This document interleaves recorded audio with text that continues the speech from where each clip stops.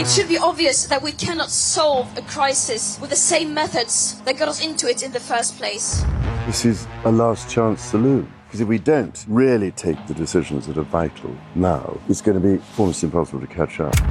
We will end the moratorium on extracting our huge reserves of shale, which could get gas flowing as soon as 6 months. We'll give way. If unprecedented changes are not made and made soon, there will be irreversible damage to the planet.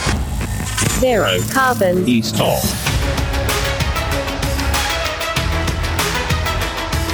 Hello and welcome to Zero Carbonista Series 4 Fool's Gold. I'm Ian Collins and this is the UK's #1 environment-based podcast. If it's green, it's in. Another extraordinary week where environmental issues were almost non-existent on the government agenda. There was, however, some good news in that the leader of the opposition did take the chance to announce that Labour would make the UK a clean energy superpower. Let's speak to our man feeling that excitement. He is the green entrepreneur environmentalist Dale Vince. Dale, good afternoon. Yeah, afternoon, Ian. I'm enjoying the sound of that, actually. Renewable energy superpower, as long as it's not just rhetoric, obviously, because we've heard stuff like that before. Yeah, but the trouble is oddly, even the Tories, they don't really hide it now, do they? They don't go, oh, we're going to be really good at this. They just don't say anything. They don't say anything. Bless them. Somebody said to me today, they're like a zombie government. And I thought to myself, I love zombie films, but I'm not enjoying this one, actually. This could, yeah. I mean, we need a government. Well, you need something that functions. And we had a lot of callers today on the radio programme simply saying, look, you know, if apart from anything else, could Keir Starmer be any worse? The answer is obvious, no. So on that basis alone, he's kind of, I know you shouldn't count your chickens, but he's kind of won the election on that basis by who he isn't rather than who he is. Yeah, and actually, you know, that's a change from the last leader of the Labour Party, you know, who arguably lost it because of who he was rather than who he was fighting against. That's very true. Johnson. That's very true. But I saw today that Keir Starmer has said that Labour are already planning for a second term. That's how serious, I don't want to say confident they are. Yeah, and I guess all this stuff is kind of worked out in some way that, you know, so that they instill confidence in the, you know, the markets and the world and all the rest of it. But yeah, I mean, there's some real, I hate to use the word momentum, but there is some momentum behind Keir Starmer. Yeah, they are behind him, but, you know, maybe with daggers drawn. Indeed. Let's look at some stories because there's loads to get through here. Europe's biggest bank sued over fossil fuel financing. What the heck's going on here? Yeah, lovely story on a theme, really, that we've talked about before a few times. In this case, we've got 3 activist groups in Paris taking this huge bank, BNP Paribas, to court, arguing that basically the loans they're making breach a legally binding duty in France to ensure that they do no harm, which is a fabulous sounding piece of law. You know, it'd be great if we had that in Britain. And you know, we are seeing oil companies and governments around the world increasingly facing legal threats and challenges because of their failure to tackle the climate crisis. I say it's a brilliant thing. Yeah. And as you rightly say, this seems to be on the increase, which means people are, I guess, you know, once upon a time, any big corporation, there was a sort of an assumption, if you're a big corporation, then you're probably doing all the right things and you're, you know, very sensible and law abiding. And now people are going, hang on, enough of this old shit. You know, it seems some of these people have been, you know, pulling crafty tricks out the bag for decades. Yeah, I mean, the people I hang around with have the exact opposite view. If it's a big corporation, you know it's doing bad things. Yeah, there you go. Here's a nice juxtaposition of stories as well, Dale. I think this is rather interesting. I know it's not lost on you. Bankers' bonus and boiler upgrades, and there's an interesting correlation in the cost of things here. Yeah, that's right. So report came out this week that the government's heat pump program, they were planning to spend something like 400 million on replacing boilers with heat pumps as part of the idea for a kind of national heat pump program. They failed to spend the money. They've spent only a fraction of it. And that came out first. And then beautiful story came out. I think it's Lloyds Bank have just issued bonuses to their bankers, and it's the same sum of money, about 450 million set aside to pay a handful of bankers that the government has set aside to pay for a handful of heat pumps. That's wonderful. I mean, it's incredible, isn't it, when you put those numbers together? It just gives you a bit of context to the sort of dizzy figures that are involved in all of this. Yeah. How hard are we trying to fight the climate crisis? That hard. A handful of bankers get more money. This from Ryan on Twitter, who says, Dale, what do you make of the new independent regulator for English football?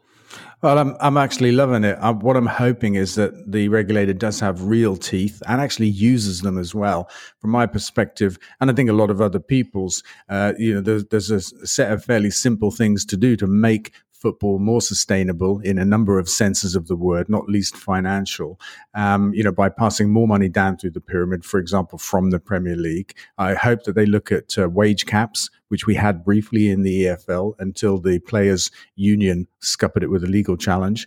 And I hope they look properly at the owner's fitness test, because at the moment the Premier League is dominated by oil states with awful human rights records. I mean, the Saudis were allowed to buy Newcastle despite having an awful human rights record. I mean, they killed that journalist Jamal Khashoggi, and they're fighting a 7 to 10 year war in the Yemen, and have killed far more people than the Russians in Ukraine so far. And yet we kicked Russian money out of Chelsea, and we allowed Saudi money to come into the Premier League. Those kinds of things, they shouldn't be allowed to happen. So I'm pretty hopeful. But I always am. But the proof of it will be in the doing. Here's a story about the EU failure to reach fossil fuel phase-out deal. This was a meeting of the European foreign ministers this week where they failed to... I find it extraordinary because you wouldn't think this would be the work of anything but a few moments to organise, but these things are always made more convoluted whenever politicians are involved. But they failed to lead to the adoption of rules for a phase-out of fossil fuels as European countries argue over the categorisation of nuclear energy as part of that energy transition. So it's that area, Dale, that's confusing them. Is nuclear good or bad, I guess? Well, I'm glad, actually, that the failure was due to something like that, because it's a very important issue. And I don't think we should categorize nuclear as zero carbon or low carbon and therefore allow it into the support mechanisms that are here and are coming to get us to net zero, in the same way that we shouldn't allow gas in. But I think the EU already has allowed gas in, but that's a bad thing. So I'm glad that it's failed for that reason and not for some other reason. Indeed. Let's look at supermarkets here. This is an interesting one, isn't it? Are supermarket food shortages a sign of the future? Because I can't make head and tail of this, because there seems to be about 78 reasons why I can't buy tomatoes in Tesco. One person tells me it's Brexit. Somebody else tells me it's climate change. Somebody else tells me it's because it's too costly to turn on the greenhouses to grow the darn things. What is going on? And is it a sign of the future? Well, I think arguably it's a sign of the future.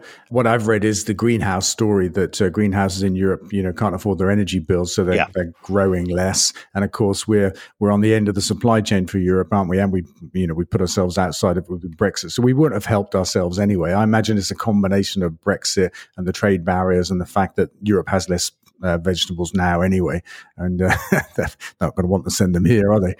But it does offer a kind of vision of what a climate crisis impacted world could look like, where we start to run out of stuff. And, honestly, I think the last couple of years, I've been to supermarkets a few times and I've never seen so many empty shelves. It's like become the new normal. And I have to say, one aspect of this story that I really loved was Therese Coffey. I'm not sure what a role in government is, but she basically said, let them eat turnips. She's saying that Britain should learn to love turnips because we've got them, and we haven't got tomatoes and cucumbers and all the other things. This is your good friend, Therese Coffey, of course. Yeah, that's right. You use me as a human shield. Yeah, your moment on the... I'm trying to think of what that famous classic movie is, that where they're on a railway station and the fog clears and, suddenly the romantic scene unfolds. But you had that moment with her on an escalator, didn't you, really? Yeah, not that moment, I would say, but a moment. Well, I think it was a bit like that, Dale. I know you tell the story one way. She tells it a very different way. Bless. We were on the escalator, Tory party conference, and... I didn't know who she was. It was this lady in front of me going up the escalator. And on the opposite escalator, there are a bunch of journos shouting questions and filming her. And as we got off, I tried to move away and she kept hiding behind me. That's quite funny. Yeah. I love that we met on the escalator. That's the next book. We'll come on to the book in a second, by the way. But turnips, right? What kind of thing is that for a government minister to say? Let them eat turnips. Why would you go there? Yeah, that's Let right. them eat turnips. What an arse. This in from Georgie, who says, any plans to be at festivals speaking this summer? Will you and Ian be back at WOMAD? Hope so. Yeah, I hope so too. To the second part of that, will we be back at WOMAD? I think we will. I think we're planning that. I think I will be at festivals speaking. I did have one planned last year, but I broke my ankle playing football and couldn't get there. Yeah. But I'm interested in the festival sector and in the live music and events sector. Increasingly, we're getting involved in that because a lot of these festivals that are, outside of towns and stuff use a lot of diesel, and we're working on plans to help them get on the grid and get on renewable energy. So, I'm hoping to be at a few. WOMAG was fabulous, wasn't it, last year? Yeah, I really love it. It was really good. And I think I can speak for you as well on this, Dale. When you do that kind of stuff and you're on a stage, the first thing that goes through your mind is, will anyone come? Will anybody actually be there? And we walked out, didn't we, there was already a couple of hundred people there, which was fabulous. And then as the morning went on, that kind of increased, and we didn't have enough time to take the amount of questions that people wanted to put. It was just brilliant. It was. We must have had 500 people. We always get a good crowd there and some brilliant questions. I mean, I love that part almost the most, where you get to have a discussion about like this, that, and the other. It was really a highlight, that moment. As you say, by the end of it, there was probably about 700 or 800 people there who were just like, it was just great questions and a nice day. The weather was good. Everything about it was nice. And it's such a good festival as well.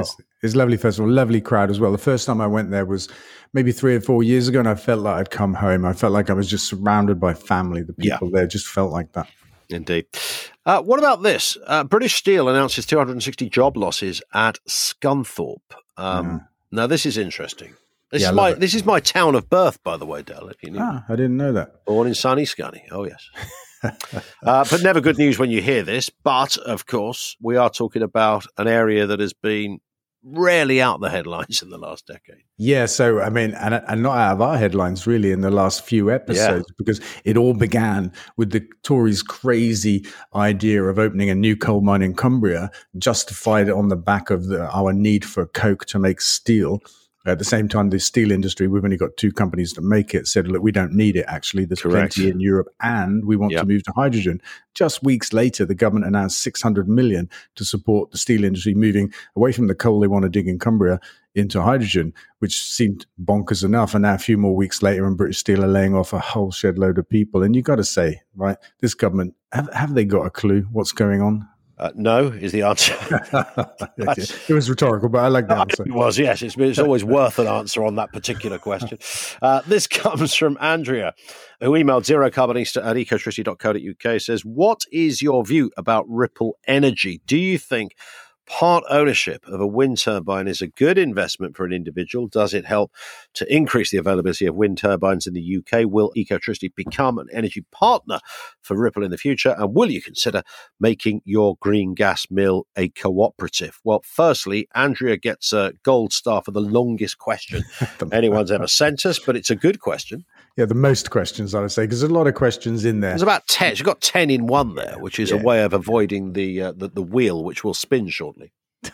So, look, I see this is not necessarily a Ripple question. I know what Ripple are doing, and it's interesting, and they're not the first people to try and encourage community ownership of renewable energy things like solar farms and wind parks and that kind of stuff. And the idea is nice. And is it a good investment was the first question. I would say it is, because it's renewable energy. And so, yes, it is for individuals. I like it, but I don't think it's like the answer, because it's only available to the people that have money to invest, which necessarily excludes an awful lot of people. So I do prefer public ownership as the way forward. And so when we get a Labour government and we start getting after that last 50% of green energy on the grid we need, I hope that will be built in public ownership so that everybody benefits. And there's no shortage of money waiting to go into renewable energy. So it's not like we need community schemes to find the money to build the stuff. That's not the problem. Yeah.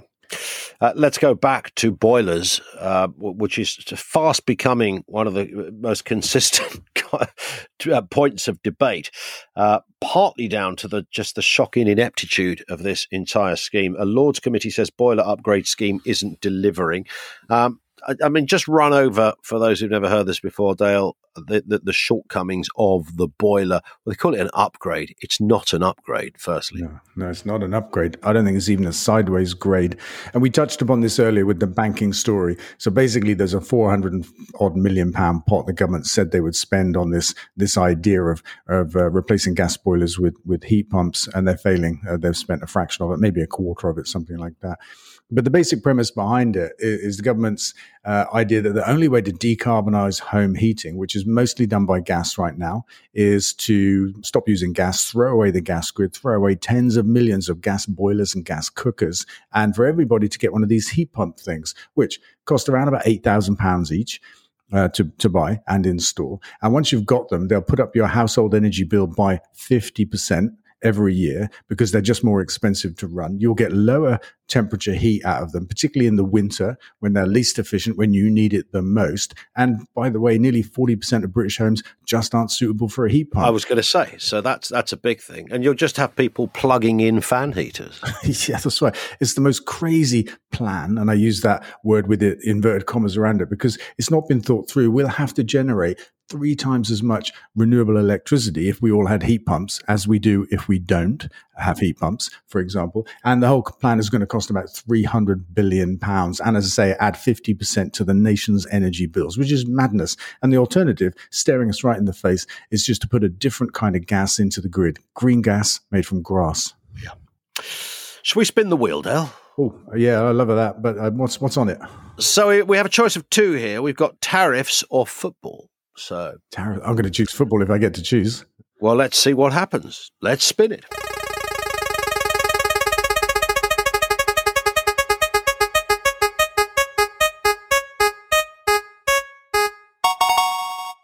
It's tariffs, Dale. But we can do the football question afterwards. Okay, it's almost as if this is just an excuse to play a silly roulette wheel sound. Perish the thought. We don't condone gambling, right? Not at all. Not for 1 second. When is your smart export tariff going to be rolled out? Your website has been saying very soon for several months. Yes, it has. Come on, Dale Vince. What's happening here? Well, that means I can't say very soon, right? There are 2 banned words in this answer. I'm going to say end of the summer. We've just completed a really arduous, painful move from one billing system to another. It's taken somewhere between 3 and 4 years when we were told it would take 12 months. And that is all but complete in the next couple of weeks. The last few thousand customers get moved onto it, which would just be fantastic. And honestly, it's transformed our back office, our systems and processes, our level of complaints, our customer service, all that kind of stuff. And with that out of the way, we're getting on the front foot on a whole bunch of things, including a smart export tariff. So it is actually coming soon. You said it, didn't you? Oh, I didn't say very. That's true. Yes, you get a house point there for not saying very. Cambridge students vote for a completely vegan menu. This is another increasing story, isn't it? Where various places, institutions, organisations, workplaces are asked, do you want to vote for this menu or that menu? And you've got meat on there as a choice, and the vegan one is coming out on top again. It's like that, isn't it? I mean, this is a result of a campaign group, focused on universities and plant-based menus and stuff. And Cambridge students have voted for it, but they don't control the menu. That's the responsibility of the university themselves. But it's going to help, right? Hopefully the university will listen and they will provide only plant-based food at Cambridge Uni. Let's see. Indeed. Quick one here from Scotland, one of the world's first countries to stump up for climate damage, paying money to Malawi. My first thought was the Barnett formula. Actually, that money, it's more money than we get in the rest of Britain per capita, and it comes from the rest of Britain. So it's a little bit like I look at that story and I think, what is Scotland doing giving this money away? Yeah. But that might be a mean-spirited response. Well, £2 million for loss and damage in the scheme. That's a world first, and a further $5 million promised from April. So this is, I would imagine, fairly significant for villages in those areas that have been affected with floods and things. Yes, I would say so. Fairly significant for a small number of people, but a drop in the ocean for the actual impact of the climate crisis around the world. You got to wonder if it's not just a little bit for show, actually. Could be. But for the people that benefit from that cash, then it's a good thing. And what the heck is that? It's the Book Bugle. It's returned. And so it should. Your book, Manifesto, sold brilliantly in hardback. It is returned in paperback. But that's not all. It's not just the back that's changed. There's new chapters in there, Dale. And the front. We've got a new picture on the front. We've got a new subtitle. Everything's new here. What's not to like? We've got a new foreword from John Robb. Yeah. And a couple of chapters. Yeah. Fantastic. And it's under £5, and you can get it from Forest Green Rover's shop, can't you? Yeah, it's actually a tenner, but we're making a special offer for any of our followers on social media and stuff like that, and football fans, of $4.99. And by the looks of it, with the pre-sales that we can see, we think it might even hit the bestseller list. That's fantastic. Yeah, fgr.co.uk/shop. fgr.co.uk/shop is where to go. And we will finish with a football-related question. Nice. And I like this because Dylan says, should a petrochemical polluter, Jim Radcliffe, of Ineos, be allowed to buy Manchester United? It's interesting. You're at one end of the scale as the world's first vegan football club, and you've got polluting Pete over there at Old Trafford trying to buy Manchester United. Yeah. So I was giving some answers to the media on this topic just before I came on air with you, and flagging up the oil state ownership of the Premier League. There must be at least 3 clubs in there now that are owned by oil states with terrible human rights records, like I think we mentioned earlier on the show. I'm not even sure. Saudi Arabia, Newcastle, killing journalists, fighting wars, and that kind of stuff, And so this is a new frontier, right? Should we allow foreign nationals, people that don't pay tax here, and people that are at the root of the climate crisis? Yeah. That's the big story here. Should we allow them to sport wash themselves and their brand and their companies and their industry through the Premier League? And I say no, we shouldn't. I totally agree. Somebody should just say, very nice to meet you, Jim, but off. Yeah. I mean, quite seriously. Back to Monaco, right? Go back to Monaco. Cloud. There it is. I think we've upset everybody on this episode, Dale. That's a good thing, right? Yeah, it feels like a good one then. All the right people. We'll speak next week, Dale. Yeah.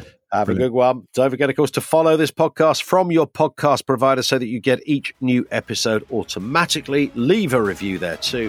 You can get in touch at zerocarbonistas@ecotricity.co.uk. And the really important bit is you follow Dale on social media. That's twitter.com/DaleVince, facebook.com/DaleVince, and on Instagram and TikTok too.